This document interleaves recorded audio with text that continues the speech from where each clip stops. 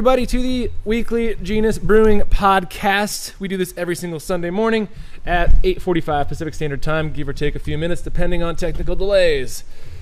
Yes, we do this every week. The general rundown, for those of you that have not seen it before, is we start with some general beer news, some general genus news, give you an update of what's going on around the brewery, and then we go on to a sort of beer of the week where we pick a beer style and do a breakdown on it, and then we go into a couple of discussion topics and finish up with general Q&A.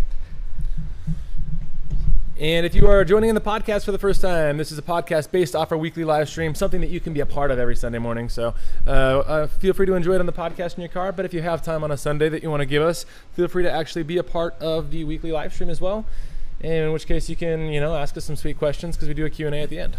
For those of you that are unaware of what's going on, we are talking about starting breweries, braggot beer, and actual mead making today. Oh, and foraging, according to Peter. That has communicated everything so well with us. Oh, wait, who's this? There happens to actually be a person sitting next to me today.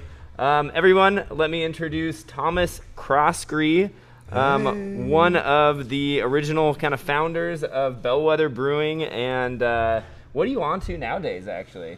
I am working on a new project called Emrys Fermentations. It is a combined brewery and meadery, so we'll be producing both styles of beverages. We'll have a restaurant and all that good stuff. And in the meantime, working up at Hierophant Meadery up in Green Bluff. Awesome, yeah. So, you're here to basically be our expert for the discussion topics. Woo! Obviously, you have quite the extensive background in braggot. I know you were kind of the guy to go to a few years back when, literally no one in Spokane knew about braggot. I like to brag. It's a bragging point. So we're gonna get into that in a little bit once Peter prints out our outlines. Right on.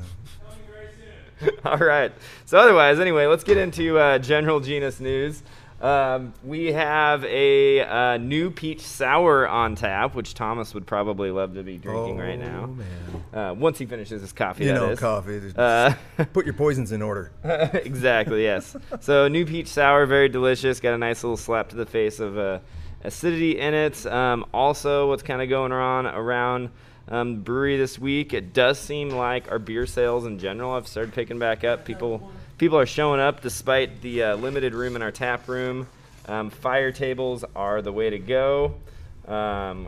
We also, as you can see, have another microphone to make room in our live streams. And, Peter, we forgot about it. What? The jiggle siphon. Oh. I didn't forget about it. I clearly wrote it on the outline. Peter's going to go grab a fantastic new product that we got in stock and demonstrate to you all how it works. And we also got some new racks in the brew house, so we have those all loaded up now, which has been awesome. It means we were able to get all of our brewing materials out of the kitchen onto racks, stored properly. In fact, those kegs even look nice up there, don't they, Thomas? Mm-hmm. That does look real nice. Yeah, it looks like we almost did that on purpose. So, Anyway, though, and then Thomas is also starting his brewery. So before we talk about a new product, how about you talk about the new brewery that you're doing? Sure. Going to be over in Liberty Lake, their new river district over there. Greenstone's kind of the project manager over there, kind of a Kendall Yards 2.0, some people are calling it, but it's one of those gentrified areas that's not really gentrified because it wasn't occupied area in the first place. But a newer, better, bigger. Yeah. And it's just been open fields for. Yeah, in fact, I grew up 2.5 miles away from there, and as a kid, I rode my bike over jumps and stuff through that exact field where we're going to be building. And now you're starting a business there. That's a little bringing it back. I mean, that's. So are you going to continue doing kind of the off-style beers there then, or what's your plan of attack? Yeah, so the way that I'm framing it with Emrys Fermentations is kind of a hybrid model of things, and it's going to be expressed in the beverage as well as the food there. calling it a historical modern fusion. Sounds a little odd maybe, but yeah, kind of focusing more on the Celtic and Nordic side of things, just because that's what I'm personally most interested in. But we'll be expanding into other continental Europe stuff. A lot of the peasant foods that's going to be reflected in the kitchen is going to be a lot of fun. Some stuff that Spokane doesn't really have around, like Welsh cakes, Welsh rarebits. Heck yeah. Yeah. That sounds really fun, actually. Like, I will definitely be there. Yeah. No, that's awesome. That is great. So yeah, and obviously nowadays we have lots of Nordic yeast strains to choose Yeah. from. Yeah. In fact, I mean, years ago when Kvike was kind of making its homebrew and commercial surge, I was starting to use it, and there was like maybe one or two strains out there, mostly Voss and Hornindal. Yeah. Those were kind of the first that really launched out, and now there's just dozens out there. Oh, and, yeah. I mean, maybe even hundreds. I haven't counted them all. If I was to really get into Kvike trading online, they just dry it and you mail it to each other. It's crazy, but it's really, really cool. I'm going to be exploring through some more of that stuff. Yeah, no, it's fun. I just, even in the last few months, we've went from, like you said, I think we had 2 different strains to now we have over a half a dozen. Yeah. Customer came in the other day and was like, "Do you guys have Kvike?" I'm like, "Yes." Yes, we do. Yeah. Which one? Right. So, no, that's fun. That sounds awesome, actually, too. So, well, cool. Yeah, we'll have to keep in touch. How can people follow you on that, too? Yeah, right now, the only public access or whatever, if you want to say, is a Facebook page. So it's Emrys Fermentations, Emrys spelled EMRYS. Sounds good.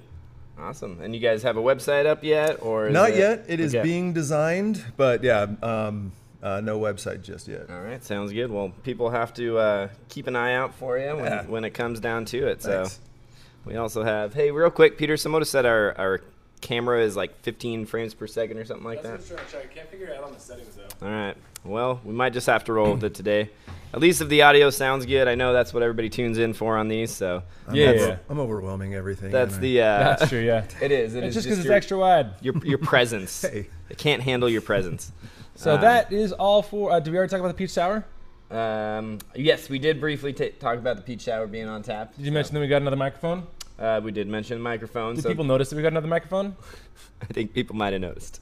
Okay, I didn't know if that was obvious or not. And then our new product too. The fact that we're selling Thomas on the streets for money. Something like that. That's And we haven't told them which corner yes. yet. right. So That'll be a surprise. All right. Well, if that's it for our Genus News, I guess it's time for our beer of the week. bum bum bum. Beer of the week. Woo! You want to do that again with us? I'm kind of. No? Right? Okay. All right. Shall we do it one more time? Yeah. Great. Ready, Thomas? It's our Beer of the week. Beer of the week. Woo! Let us know how good that was with 3-part definitely harmony. That's perfect. Beer of the week is category M4A. M4A, so that's in the mead section category. It didn't used to be in the mead section category pre-2015 when I memorized my guidelines, but it is now in category M4A, and it is a Braggot. So yeah, Braggot. So Thomas, tell us what makes Braggot different from other beers. Braggot, so there's kind of an interesting story on that. Historically, it's considered a style of mead. It was mead that used some amount of grain in it. Whether it was steeped or actually mashed or raw grain, kind of whatever. Oftentimes it was theorized that it was used for simply fortifying for nutrients. Fast forward to modern legislation, regulation, call it whatever. Right. Wineries are, meaderies are subject to winery regulation. And wineries are not allowed to use any sort of grain. Yeah. So that's just almost like effectively then outlawing braggots. But breweries can use honey. So breweries were like more or less rescued the braggot style. Does that make sense? The super short version yeah, of definitely. that. Yeah. Which is also ironic because breweries have to use 50% of their fermentables Right. from grains. So if you ever want to do something that's like 30% grains and 70% honey, you're basically screwed. Yeah, and that's where it does become difficult because a lot of historical braggots probably were, their Yeah. primary more than 50% of their fermentable sugar was honey, and then it was just fortified or flavored or, somehow treated with some amount of grain, but it wasn't the main focus. So that's just a super short synopsis of kind of the convoluted braggot history. So as flavor profiles go, obviously they're going to be wide because a lot of times they're going to have other different kind of like flavors added to them. But compared to say 100% beer made with grains, what are you going to expect from a braggot? So one thing that's going to drive that a lot is the varietal of honey. Take just a couple extreme examples. One, fireweed honey, very light, very sweet, but just also very invasive. Yeah, right. It's literally an invasive weed around here for those of you that aren't familiar with the area. Right. But that's cool that you can make honey with it too. Oh yeah, yeah. It just, the different varietals of honey. It honestly is very fascinating to me. Even years later, I've been doing all this stuff. Just depending on whatever the bees are foraging on, that impacts the end honey so much. Yeah. So if they're foraging mostly on fireweed honey, it's going to be really nice, almost crystal clear, just kind of this off-white, nice looking honey. Compare that to buckwheat honey. Yeah. Super dark. It just looks like chocolate syrup almost. Yeah. It's got some funky barnyard flavors, kind of grassy, could be kind of chocolatey, and almost a deep dark cherry sort of flavor. Yeah. But the whole point of that is, depending on if you're using one of those honeys, that's going to really impact that beer differently. Interesting. One thing that honey pretty much always does is it is very bioavailable to yeast. Yeah. So it's going to really dry out your beer. Gotcha. Unless you're doing something else, maybe some long chain sugar grains or back sweetening, actually, something else to produce some of that body. But it will dry out your beer. So as a general rule of thumb, when you're doing braggots, you are going to reduce the hopping rates, right? Or at least the bittering hops. Yeah, So for technically, that they're a style that doesn't actually need any hops, so you can use them where you cannot. It's kind of a an option. So obviously historically, braggots were around before hops were commonplace. Yeah. So it's one of those things. Yep. So yeah, very fun. And again, it's probably one of those legal things now where like legally you have to have hops in beer. So it's like, I put in 2 hot pellets. Yeah. Call it a day. Weiser is trying to start a fight online. He's like, Bardick's gonna Bardick says we can't make a stronger beer than him. And somebody responded who has a medical grade freezer. Fun fact, that's actually illegal. He's talking about doing some icing, ice distillation. Yes, we cannot do that. At least as a commercial brewery. At home, go for it. Yeah, at home we can do that for sure. You do you. Yeah, but as a commercial brewery in Washington, it's actually legal in some other states. But that's it for the general breakdown of braggots. There's going to be more that we'll talk about when you go into the individual ingredients. If you've got any questions on braggots, go ahead and leave them in the chats, because that's what we can look at to answer your questions. Perfect. So yeah, let's go right on to our malt of the week for a braggot then. And we've used this malt of the week before for some other styles, but it's got some fun kind of characteristics when it comes specifically to blending with the braggot style, and that is Red X. Red X is a Munich adjacent malt that's highly colorful, comes in, I think 15 Lovibond, somewhere in that range, maybe 20, but it is also diastatic, which means you can use it as a base malt, and it has an excellent sugar source. So yeah, Red X is a really fun one, a lot of high color, and you've used it before too, right? And that's another one that one reason why I like it is because it does, being kind of in that Munich category, it automatically provides a little more body with that drying effect that the mead provides. They balance each other out, yeah.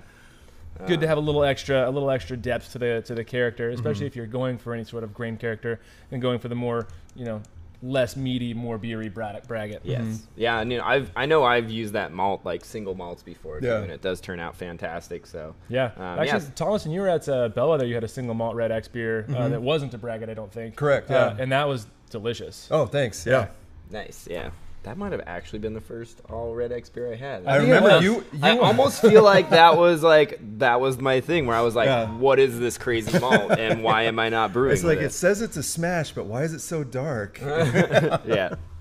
So I think that was you. There you go. I contribute you to making me a better brewer. Yeah, I remember for a while, because I think I made a single malt Red X beer back in the homebrewing news before I even opened up the shop. But I remember that was the first one that I had since opening the shop, and I remember sending everyone to Bellwether at the time. I was like, if you want to know what Red X tastes like, just go to Bellwether. Nice, that's awesome. So let's go into our hop of the week. Our hop of the week is not a hop because you can use hops or you can't. Thomas, you usually use hops in your braggots, right? A lot of them, yeah. Sometimes I'll go without, but yeah. Yeah.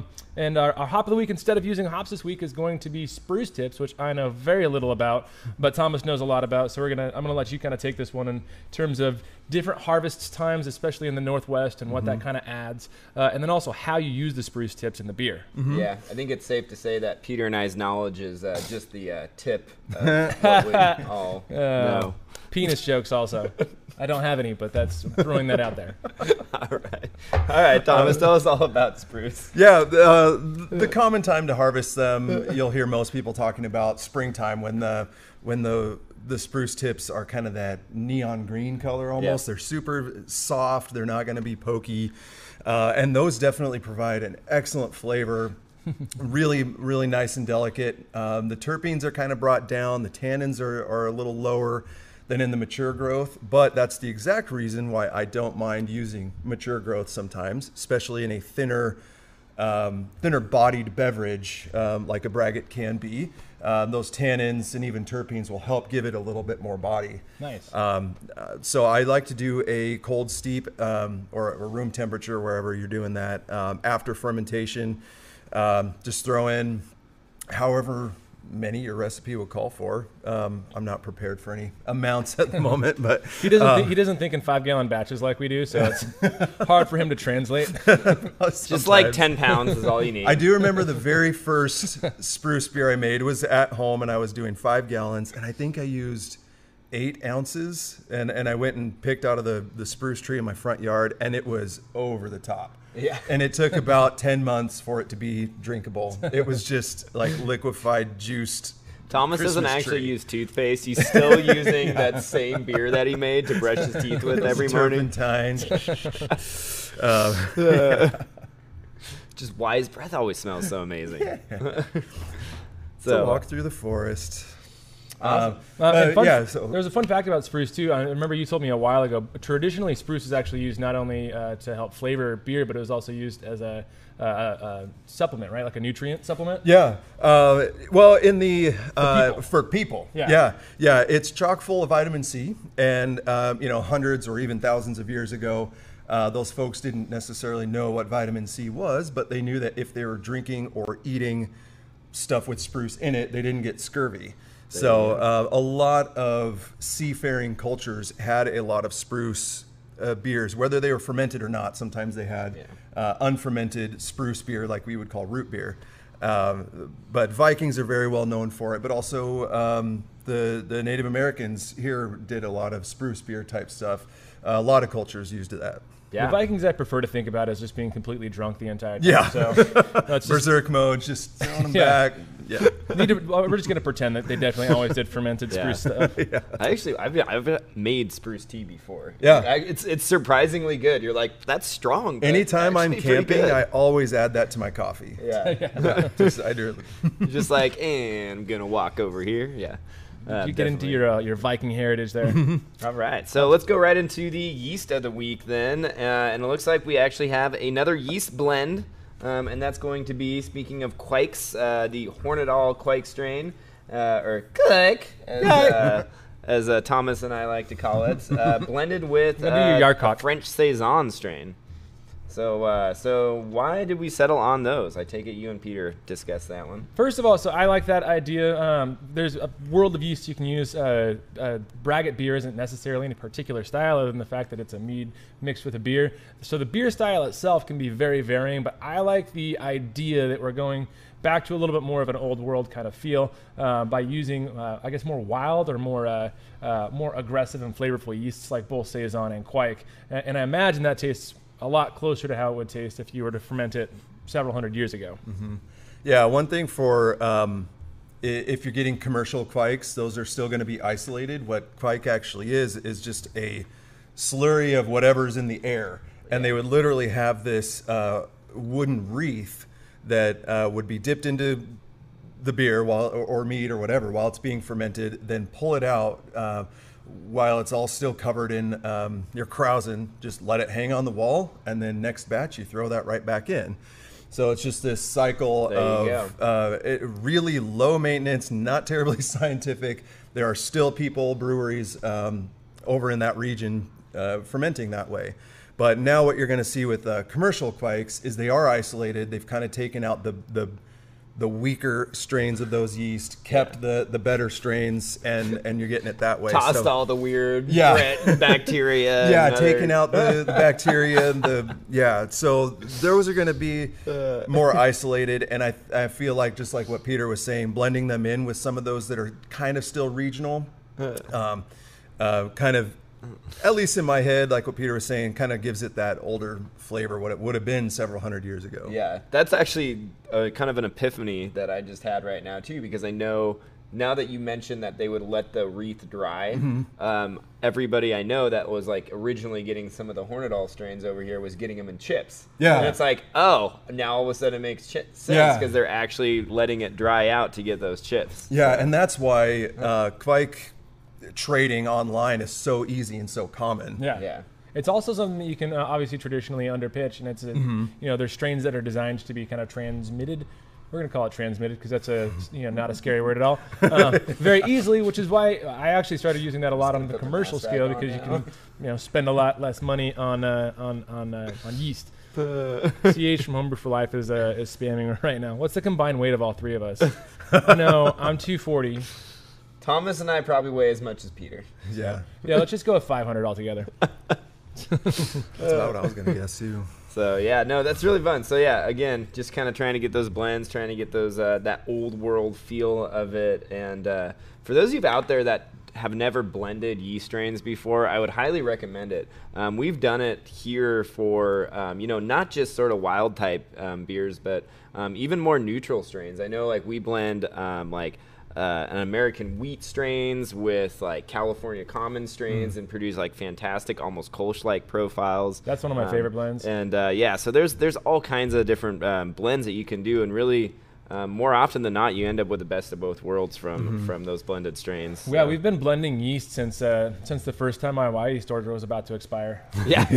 I mean, more often it is a means of what do we have that's getting old that we need to use up, and it's that'll probably go really well with this. Oh, look at that. Dill pickle beer's happening.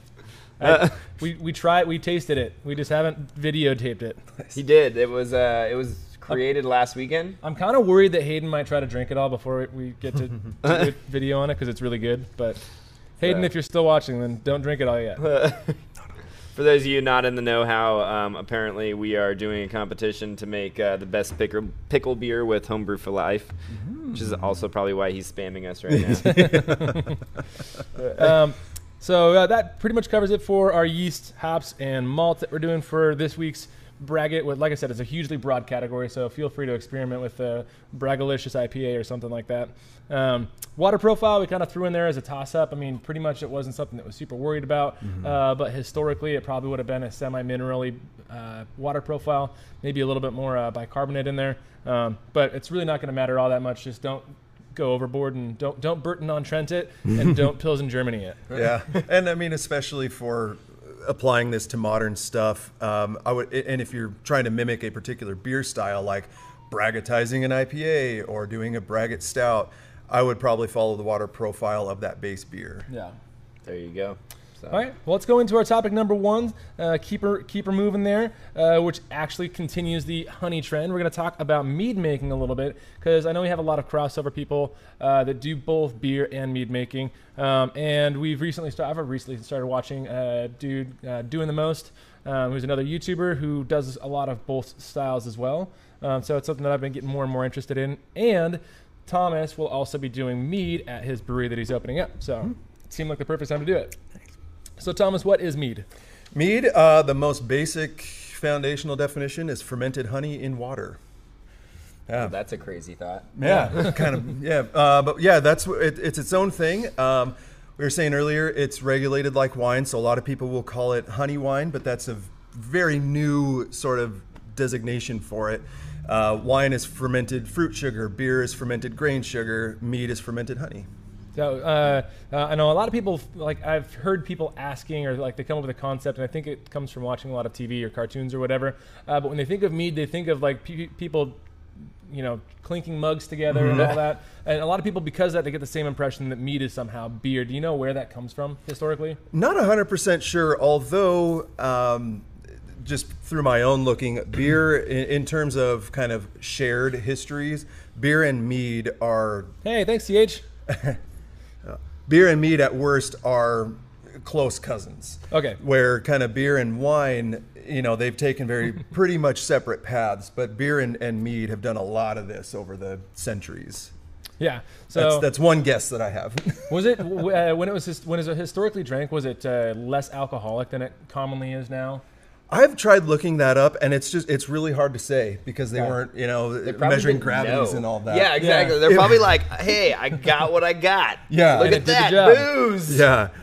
Taking kind of pottery scrapings and stuff, historians and scientists have imagined that it was incredibly sweet because fermentation control, temperature, nutrients, all that stuff was kind of lacking. Exactly. So it was very sweet, but it was also probably very strong.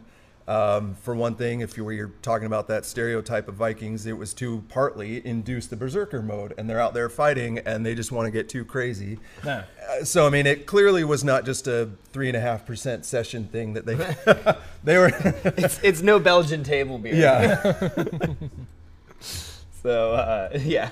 Interesting, very interesting. So so let's talk about some of the different categories of mead, because I know mead is generally classified depending on the sweetness nowadays, right? Yeah, there's a lot of ways to categorize it. Two very common ways is carbonated versus non-carbonated, or still, kind of the more technical term of non-carbonated. Sometimes you'll see carbonated meads called sessions. Sometimes they're called, there's a lot of the terminology with meads to me seems like it's kind of borrowed. Yeah. Right. So there's not some absolutes on some of these terminologies, like session meads. Is it just carbonated? Is it a session? Whatever. Yeah. But yeah, you can do them still carbonated, full strength, over 15%. You can do them down as low as 3%. Infused with fruits, botanicals. You can do it just plain with just honey and water. Yeah, there's going to be some different aging and different fermenting kind of strategies that goes with all of these different things. What would be a good? Well, first of all, let's go with a good average. What would you say is your favorite average strength for a mead? For me personally, if I'm going for a carbonated mead, I like around the 6% mark, kind of a Beer typical style. beer sort of level there. Almost hard cider feel sometimes. Yeah. If I'm going for a still mead, I like right around the 12% mark, kind of similar to a wine. Yeah, and I think that's where most people are going to fall, just because that's what they see in the Yeah, stores. yeah. Unless there's what's that famous Dragon's Death Semen one? What? The one that everyone tries to clone. Viking's blood? That one. Or, whatever. Leave it to Peter. Sorry, what was the question? His birthday, he's got something on his mind. Cheers, anyway. Esteban. I appreciate the super chat, and thanks CH for starting the donation train. So that one, is that one high alcohol, or is that what they call it, or is it just because it's Yeah. A lot of times, and I don't know why, but Viking's blood is just kind of a term used for any red colored mead. Yeah. I see typically with cherries. So if you look for a Viking's blood recipe, it's almost always going to have cherries, maybe hibiscus, but you're looking for a strong red colored mead. Yeah, I can see the hibiscus working really well Yeah. too in mead. Hibiscus is my favorite beer/beverage. Coloring agent. Coloring agent. Yeah, right. Because it's got a subtle enough flavor that it's not going to be really strong, like when we tried to use beets in it. And we actually used that with hibiscus, but it's also a really pleasant flavor. It's light, it's floral, it's sort of citrusy. Mm-hmm. Yeah. So, all right. So, So why do you prefer still mead that's higher alcohol over carbonated mead that's lower alcohol? I think because primarily the body to it. Okay. A little stronger alcohol level is going to have a little bit more body. If you have a still, just say 6% mead. That's for next. Oh, Just, cool. yeah. If you have a still 6% mead, it's going to be very thin, maybe even kind of watery. Yeah. So very little body. You certainly could do some other additions to make that 6% still mead come off with a little bit of body. But, you know, you're going to have a lot more finagling to do. Sounds good, yeah. So let's go into back sweetening, because we had one question real quick that was asking if we can talk a little bit about Bochet mead. Yeah, Bochet. That is where the honey, before it's blended in or before it's diluted with any amount of water, you actually cook up the honey. There are many different approaches to this. A real common homebrew way to get your honey cooked is in a crock pot. Just let it simmer low and slow for, I see anywhere from 2 hours to 24 hours. Damn. I like to get pretty aggressive with my Bochets, and I'll actually throw it in my kettle and get an actual simmer going for anywhere from 15 to 30 minutes. Okay. I really tested it one time, and I rolled that boil, just honey, no water added, until I was serious caramelization. Yeah, and I was pulling out chunks of solidified honey sugar because it was just it was burning it, and I thought that I had ruined it. Actually, turned out fairly pleasant. I don't know if it would repeat. It was a one-time thing. Someone mowing the lawn outside. I hear that. Interesting. Yeah. It's you know, it's raining. Sorry, buckets. I got distracted. It is raining a lot. Someone's mowing Yeah, the it's lawn. raining hard right now, and somebody's mowing the lawn. All right. That's funny. Yeah, but yeah, so you had actually like chunks coming out of that, and then you said it turned out pretty good. Or? Yeah, and then when I added the wort to it, everything redissolved. So I was like, well, I've just got a lot of burnt sugar. We'll see. It actually still fermented. Everything was great, and it turned out really nice. Nice. I want to try that again to see if it's repeatable or if it was kind of a one-time nice little thing. But yeah, that's what Bochet is all about. Mead no etiquette. mistakes, Don't just start happy little accidents. Yeah. mead etiquette. Don't start drinking beer first because you'll drink at the same rhythm and then end up with a hangover. That's pretty fair. I think the rule of thumb is beer before mead. Brown is the color you peed in the morning. It's a kidney failure reference. Oh God! Like, where did this come from? Nobody ever really knows what goes on in that head. By the way, did we mention it's Peter's birthday today? It's my birthday. So This yes. is before I've started drinking. So, so let's talk about back sweetening. There's kind of a couple different, or not back sweetening. Let's talk about creating sweetness in your mead overall versus dryness. And there's kind of a couple ways to manage this. I know that you can pick yeast strains that'll kind of work. You can all start with, this is my least favorite way, but you can start with an excess amount of sugar. I don't like that way. You can also use a honey that's going to lend more kind of feel of more sweetness with the yeast. Sometimes the phenols it can produce and the esters it can produce can create the perception of sweetness. And then there's also back sweetening. So let's talk about, Thomas, what's kind of your strategy for kind of controlling or getting the sweetness level or the dryness level that you want? So the best easy, I hesitate to say anything is foolproof because I can always mess something up. But the most consistent way to get that level of sweetness really dialed in is just to formulate your recipe for the ABV you're after. Again, honey's very I always say it with a V, bioavailable for your microbes. So it's going to ferment dry as long as everything goes properly. It's all right. Logan can't say vicinal diketones. I feel like that's not such a but yeah, just let it ferment dry, then stabilize it. Most commonly it's going to be sulfites and sorbate, and then you can add any sugar after that. Most commonly you're going to back sweeten with a little bit more honey just to bring out the honey flavor and so forth. But if you're going for an apple mead, you can back sweeten with some apple juice or any other sort of sugar source that you'd like to do. But yeah, there are a lot of ways. It's kind of a crapshoot, like Peter was saying, if you just over sweeten and then hope to try to kill off the yeast at a certain time. So that's real unreliable. Certainly you can do it. Yeah. The best way probably is just planning on fermenting dry, stabilized, then back sweeten. Yeah.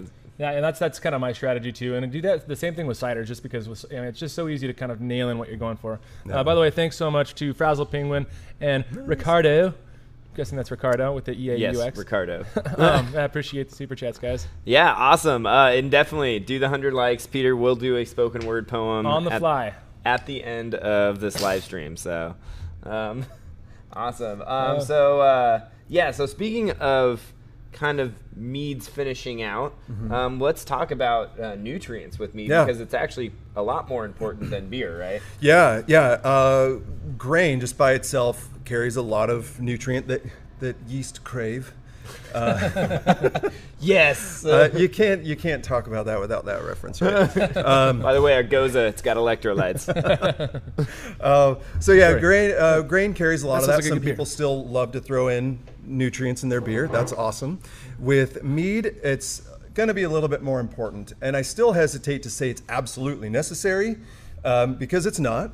But to have a quicker turnaround, to have a little bit more predictability in your mead, it does become, again, loosely stated, necessary. Yeah. you want a beer?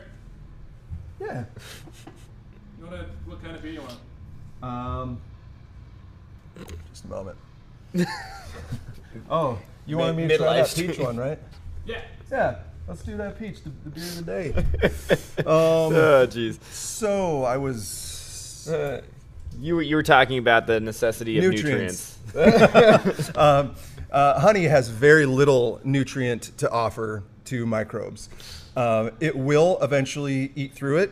In fact, when I was starting out for my first few years of homemade mead making, I didn't use any nutrients, and they finished out, but it took several months rather than just a couple of weeks. Yeah. If you do a step fermentation, a step feeding rather, and oxygenate ahead of time, you're going to have a turnaround very similar to beer.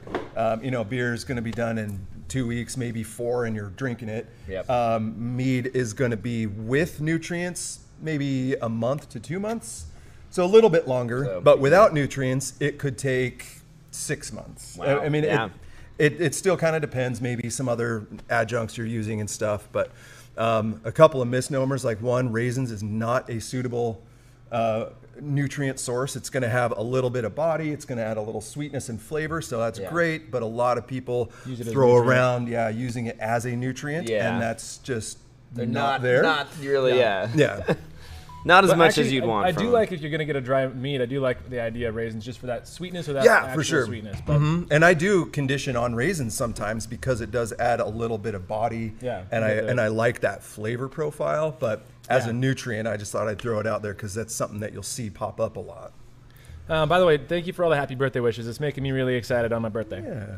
I'm appreciating it. And CH Homebrew for Life. By the way, they're a great channel. If you haven't watched Homebrew for Life, you should. But they had a really good question. It's what's a good average price for a 5-gallon batch of mead? Because I know I've seen the honey that we can buy and resell. So from a homebrew supply store, which is why we don't do a lot in terms of honey and selling mead. For 12 pounds, which is a pretty good average, I think, for a 5-gallon batch if you're doing the wine strength mead. That would cost like $50. So with nutrients and everything, maybe 60. But I know that if you can get local sources, I've seen Chase as low as like 36 for a gallon or something like that. Yeah, prices can be kind of all over the place, and commercial prices are going to be different than like when I'm producing mead. My honey price is going to be a buying little 5-gallon different buckets of it. Yeah. Yeah, you're Right. buying 15,000 pounds a year of it. Yeah, I mean, By the way, can you sneak some of that over here? Maybe we can work out a deal there. that is actually something very much I'm into, and I want to Sweet. because I'm going to be contracting my own hives. Oh, that's so awesome. I will have some of my own estate honey, and once we get to certain levels, I would love to make some of that available. You gonna drop one of those off at my house next Yeah, year? but yeah, I mean, on the awesome. scale that I'm going to be dealing with, I'm going to be getting honey in barrels, 55-gallon barrels that That's a lot of weigh honey. about 650 pounds apiece. So much. And that 650 pounds will be, depending on the meat I'm making, roughly good for a 6 to 8 barrel batch. If I get diagnosed with a terminal disease, can I go swimming in Just one of dip, those? just dip yourself right in there. Yeah, just By the way, Come Thomas, back. someone says you sound like Dwayne the Rock Johnson. Hey, There was one you more smell question what's up here. That was a reference they made too. They're like, Oh, "Do you shit. smell hydrogen sulfide in what you're cooking?" Yeah, I did see somebody had another question too. We are going to try to kind of wrap up the mead thing so we can get on to our last topic, but somebody was asking about water mineral profiles. Yes. on Oh, different yeah. meads. yeah. So you probably don't usually use distilled water, right? You usually Correct. use like something with minerals content in it. If I- nothing else than for yeast health. I do like to go into water profiles, probably not quite as much as some people do. excuse me, I really like to go as terroir as possible. So what I mean by that, using my water source as naturally as I can. If there is something wrong with it, like when I was brewing up at Bellwether, there was chlorine in the water in that district. So yes, totally filtering that, making sure that I'm not getting chlorine into my beers. Outside of that, I try to do my recipes, do my formulas, do everything else with the water in mind, with the local water in mind. That doesn't mean I'm not going to throw in a little bit of salt to soften out, say, a hazy or something like that. But I probably don't go into water profiling as much as a lot of other people do. Gotcha. Yeah. So probably not the answer you were looking for. But at the same time, you're still probably not like going down the Spokane River below Kaiser and like scooping up buckets of water. Oh yeah, absolutely. Usual, yeah, usually goes more to the treatment plant, I think. Yeah, and that's what I mean. And as I'm setting up in Liberty Lake, I've taken some samples just for the generic of Liberty Lake, and once I get my actual pipes in at the building, I'll take samples there just to make sure that there's nothing in the water that I want to avoid.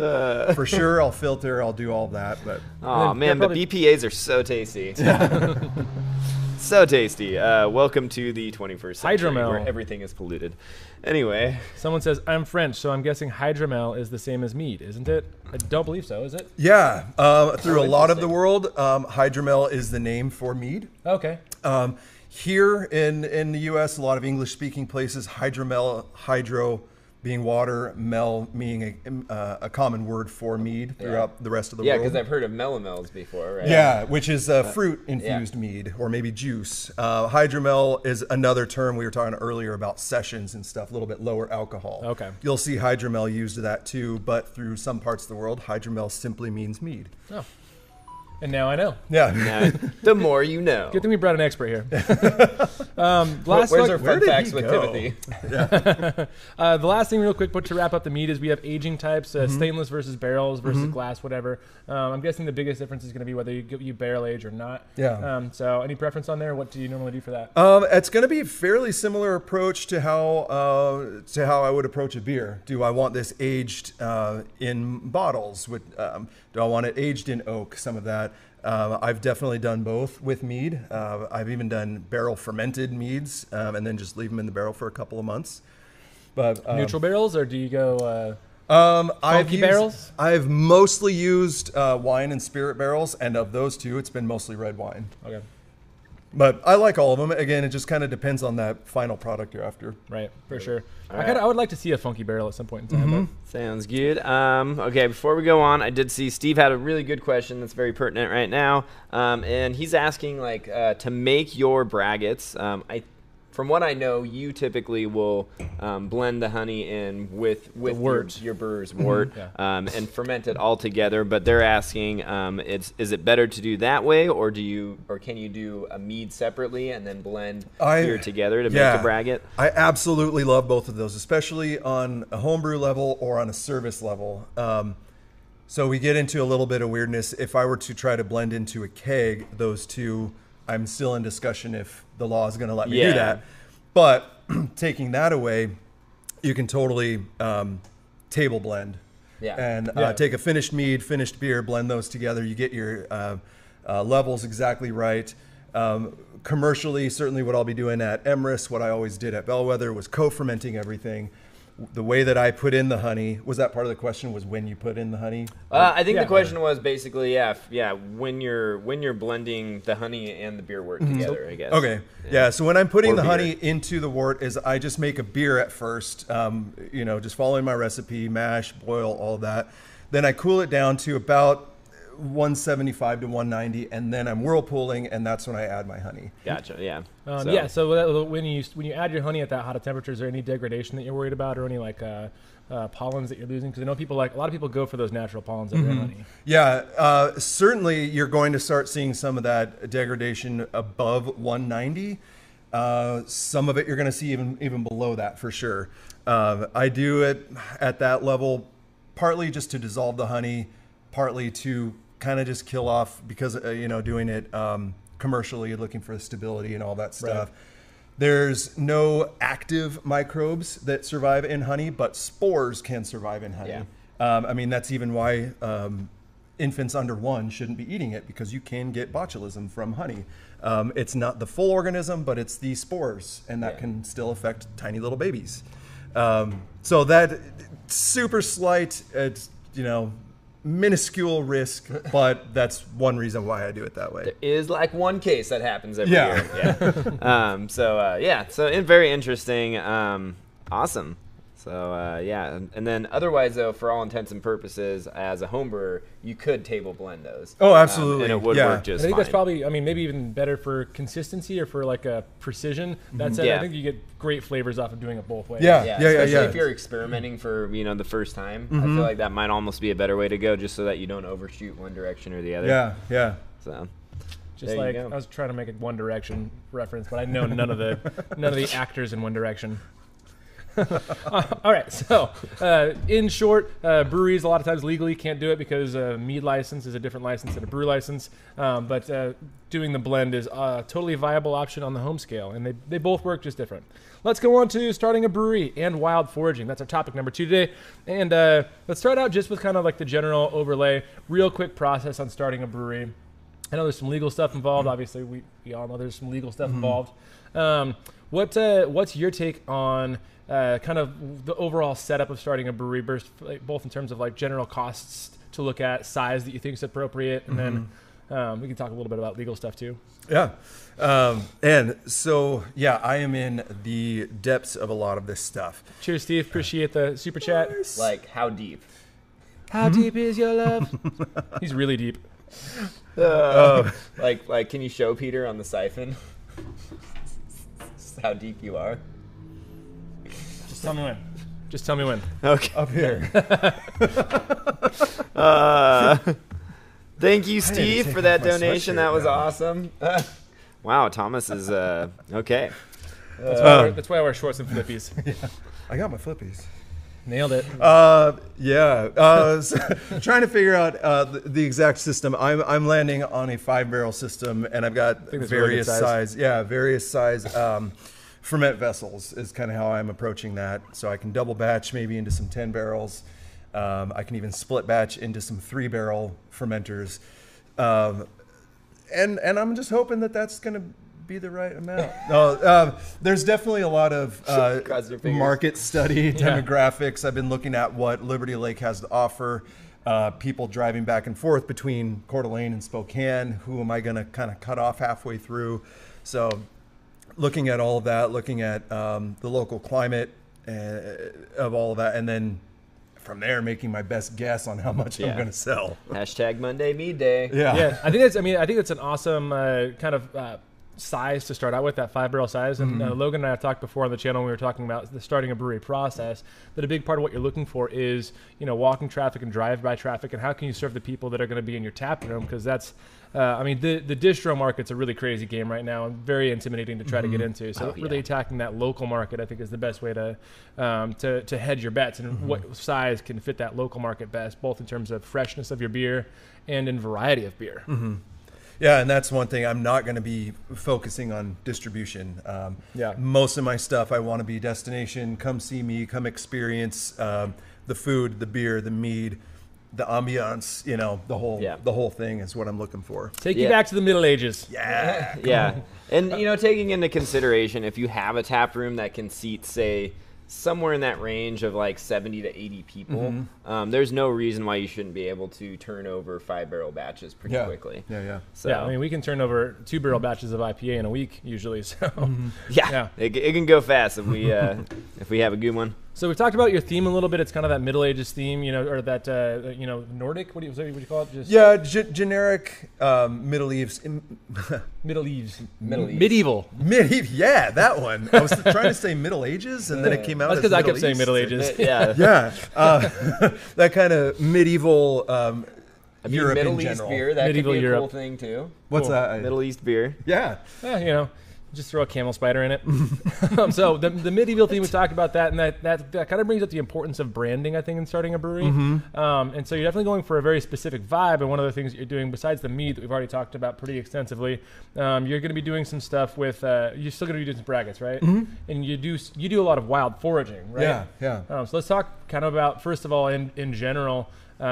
why you like wild foraging and why that offers something new to your beer, and then we can talk a little bit more about like on the home scale what people might be doing with wild foraging. Mm-hmm. Something that kind of got me interested into it is just I enjoy camping and fishing and being outside. I'm really fascinated by just what the forest has to offer. One part super cheesy, one part just legitimately loving to go out and survive off of the forest. I loved that story. What was it called? The Hatchet in middle school. Yes, I totally read obscure. that book. That was my favorite book in my life, when I was a kid. And this is why we're friends. Yeah. I remember being forced to read that book. Yeah. It was forced at first, and then I read it a few times just on my own. But that, nerd. Sincerely, you read because you like to? Jeez. But that seriously was one thing that really got me to enjoying foraging and stuff, was reading that book.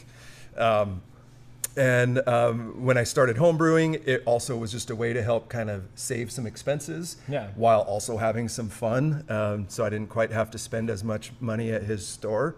No, I'm kidding. No, but just a lot of fun that way, finding out what's edible weeds out there. Wow, that's a plantain. It's basically in the spinach family, and we can eat it. Probably not going to be a great example for beer. Yarrow, just, almost any of your needle pine family trees, pine, fir, spruce. I love that stuff. Camas? Yeah. No, you don't play around with camas? Poplar? Poplar, yeah. Poplar's so good. I'm just giving him blank stares like, what did I say? No, camas, wild camas. I'm not sure what it is. You really don't? Oh, He's forgetting an N and an A. Cannabis. No. It's a wildflower that grows around here, and there's like two varieties. And one's really good, and the other one will kill you. Yeah. And they look exactly the same. Yeah. No, I've not gone. I do know what you're talking about now. I mean, and that's where I've not used any of that. Oh, okay. Well, never mind then. Never mind. I actually can wild forest cannabis next door to my house. My neighbors have a greenhouse, but they currently haven't built it yet, so everything's just outside. It's an open air greenhouse. They have a green. It's an open air greenhouse. That's like our open air covered patio. Yeah, our open air covered patio. Yeah, exactly. If you think hard enough, it's gonna work. Open air patio. So anyway, wild foraging. We talked about spruce earlier, but there's a lot of stuff that I think you can get just by knowing your local topiary. I want to use that word, but I think it's not a word. But I'm going to say topiary.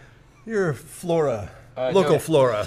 Topiary is Topiary. the word you're going for, and it is actually that is a thing. That is not what you're thinking. Is it close to the word that I was aiming for in my head? Don't think so. No. Topographical. Yeah. Since I am the legal wizard of the bunch, is it possible to get the bracket rules changed to less than 50% grain? Definitely not in Washington. First of all, federally, there's a little bit of wine lobbyists. Yeah, that's pretty much what it comes down to. Federally, there's a little bit of wiggle room there. Actually, it's still federally to be classified as a beer. To be classified as a beer, you have to be 51% grain, but federally, you can also be a brewery and a winery at the same time. So there's a lot of kind of wiggle room if you do that in a state where you don't have to be where you don't have to separate the two licenses. Basically, is what it comes down to. Mm-hmm. And I'm navigating a lot of what those impacts are and making sure, hey, there's my floor plan. Are you going to make me put a wall between my tanks? Right. Yeah. To make sure that you're two different buildings. Yeah. Oh yeah. But it seems like they're thanks, Lars. I appreciate the super stuff, chat. So. There's a lot of weird legal stuff that goes on with that. And thanks for calling me a legal wizard. I am more of a rogue than a wizard. I have played paladin too, so just throwing that out there. Anyways, anything else with the foraging we want to go into, or do we want to go into Q&A?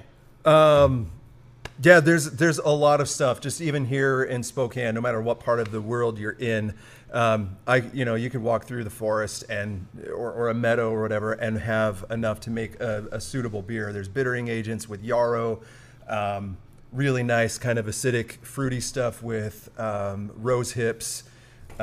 Birch leaves provide a really clean bittering flavor. It's just really, really cool stuff out there. Ponderosa sap crusty sap. I know. I hit this guy. He's Sap, like, "You have yeah. any tree boogers?" And he brings me this jar of like. I'm like, "You you're got gonna any tree put this in boogers?" beer? Tree sap, yeah, tree sap is actually a really good flavor. There's a Yeah. lot that, It's amazing stuff. yeah.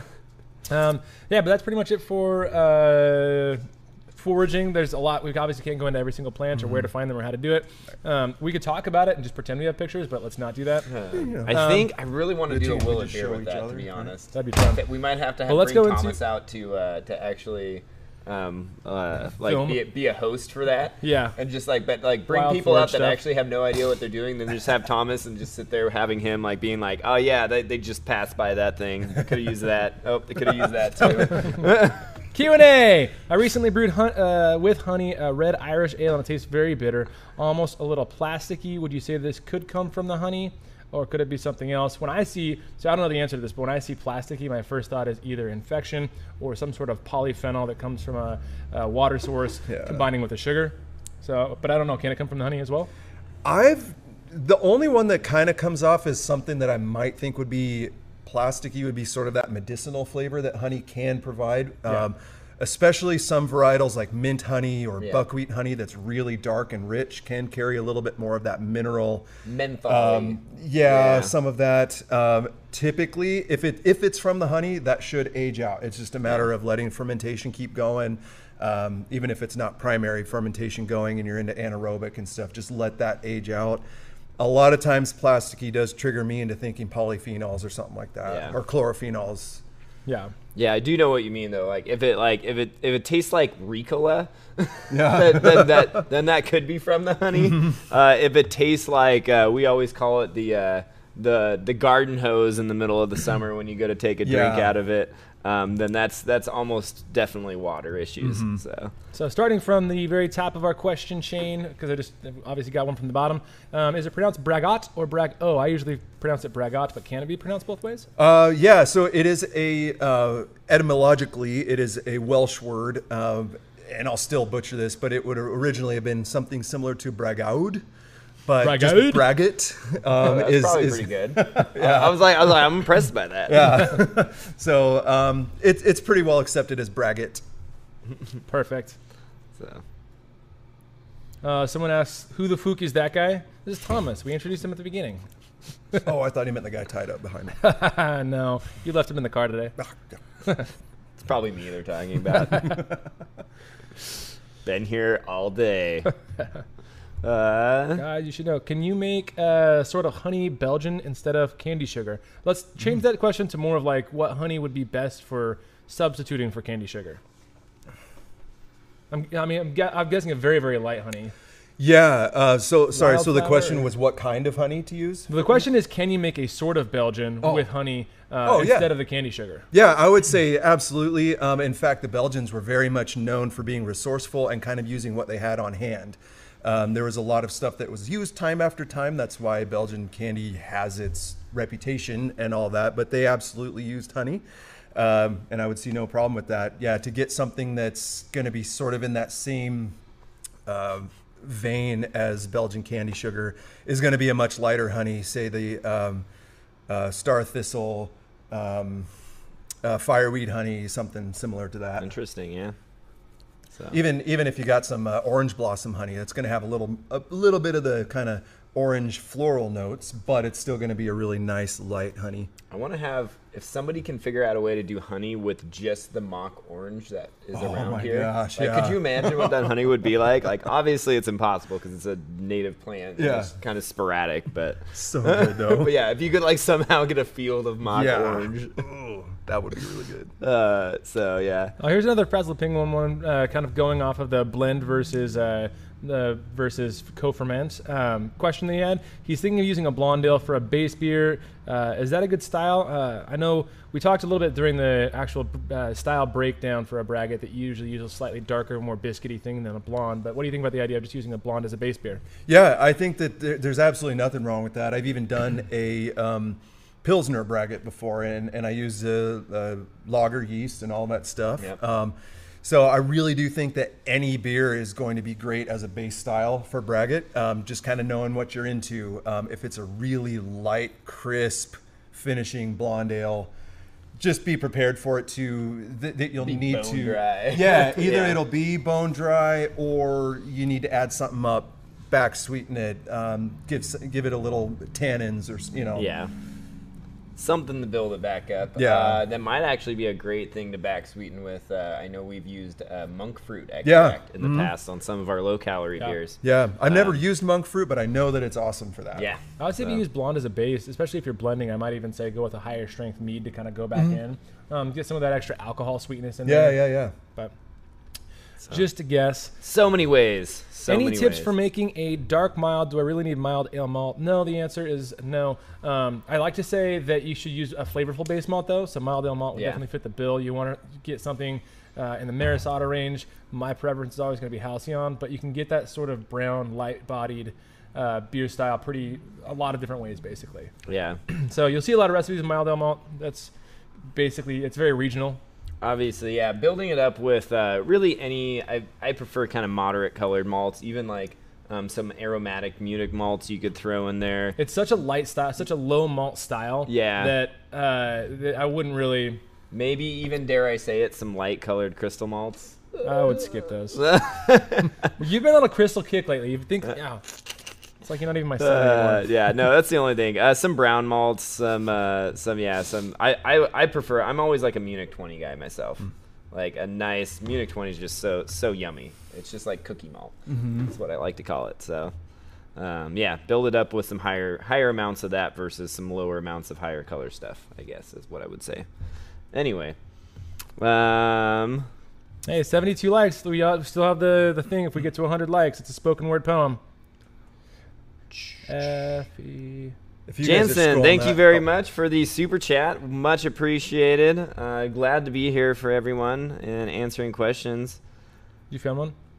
Oh, well, it was back to the Philip J. About the plasticky question earlier, and I'm seeing it for myself now for the first time. And he's talking about, is it from the not so sweet forest honey? Forest honey is insane. So if you actually have some forest honey, you might be getting some weird flavors from that.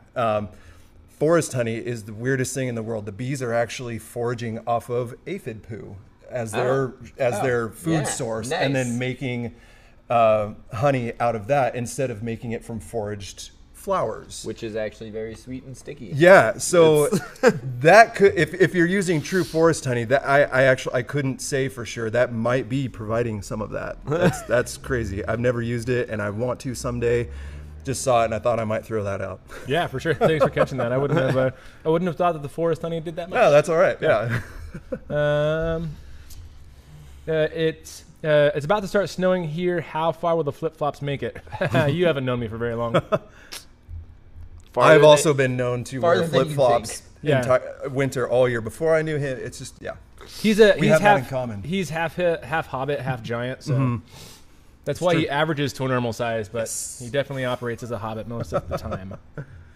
out in the forest, gardening, making beer, having time for a little puff at night. Yep, I'm a hobbit. Yeah, exactly. I got a question from Eric that's asking about an IPA that he used 5% amber malt in and came out tasting like roasted peanuts. Depends on the amber malt. Yeah, I was going to say some amber malts will definitely have that flavor. Kiln Amber, which is a Franco-Belgian product. Kiln Amber is very, very roasty. So that could be a lot of the peanut flavor. Yeah, exactly. And 5%, while, I mean, it's going to depend on how much grains you have total, right? If you're doing a 12 or 13 pound grain bill for a 5-gallon batch, that's actually quite a bit of amber malt. And that's definitely going to give you that flavor profile. If it's something more maybe like English style IPA that's only pushing that 5% mark, that might be a little bit more, or a little less intrusive, but still, I probably would keep amber malts out of my IPAs. Any tips for using citrus fruit in meads? Up at Hierophant, where I've been working, we have a lavender citrus mead, and it's year after year the best seller up there. So we do pair that with some lavender, but specific to the citrus, we will actually take a really sharp paring knife and just peel off the zest in large strips. And we keep away from as much pith as possible, keep the bitterness out, but we're retaining all of those oils and everything. And then we do about trying to remember exactly, but between a 4 and 8 day steep, I want to say, after fermentation, after we've done a transfer, all of that stuff, getting it off most of that lease. We do that before we have either stabilized or sparkleoided. But yeah, we just do orange zest and lemon zest for right about a week. Okay, nice. Yeah, that's a lot of the same strategy that I use when I do it in beer. I usually avoid zesting just because you can express a lot of oils, and then you can't capture them. It can lose a little bit. Yeah, and that's why we're not doing like the shredded zest, but we're using that paring knife to try to keep as much of that as possible. Yeah. Someone's loving the Sazenstein shirt. Forgot to shout out Omega Yeast Labs. Our yeast of the week was not an Omega Yeast. It could have been one of the Saison strains. It will be next week. No, so if we did, so Hornadal yeast, Omega, we have a Hornadal yeast from Omega, so yep. So we use that one. Do you know what that one's called? I think it's just called Hornadal. Well, okay. I just saw another question. Oh, can you make mead on fake honey? What is it? I don't know what that means. So is that going to be maybe grocery store honey? That's a lot of high fructose corn syrup and stuff.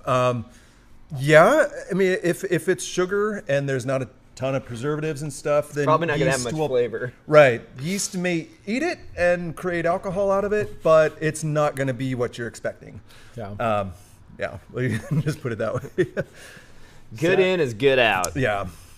Someone else had a question about apple something honey, and I just dropped it.